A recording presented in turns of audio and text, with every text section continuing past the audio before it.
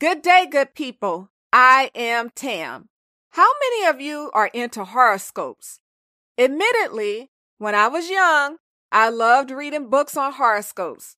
I enjoyed seeing if I was compatible with the guys I may have been smitten with. Today, I rarely pay attention to what the astrologers say.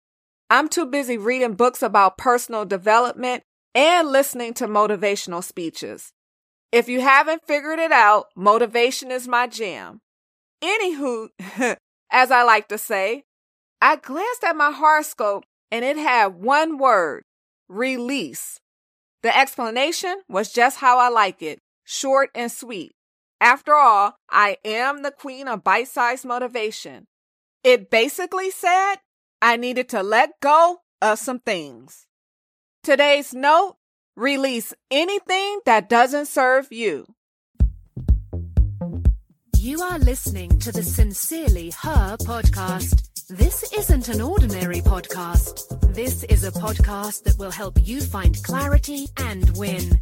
If you don't free yourself, who will?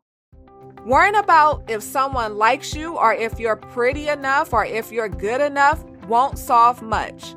Worrying only keeps you a prisoner of your own thoughts. The more you worry about things that you can't change, the more you become your own worst enemy. It all sounds cliche, but it's true. Why not try releasing your self-doubt and stop with the unnecessary worrying? Do you know you have to free yourself from the weight of your baggage? That includes friendships, old grudges, old clothes, junk, self-doubt, low self-esteem, and your search for validation from others. You must release the things that are holding you down. Release anything that doesn't serve you. Thanks so much for listening to the Sincerely Her podcast.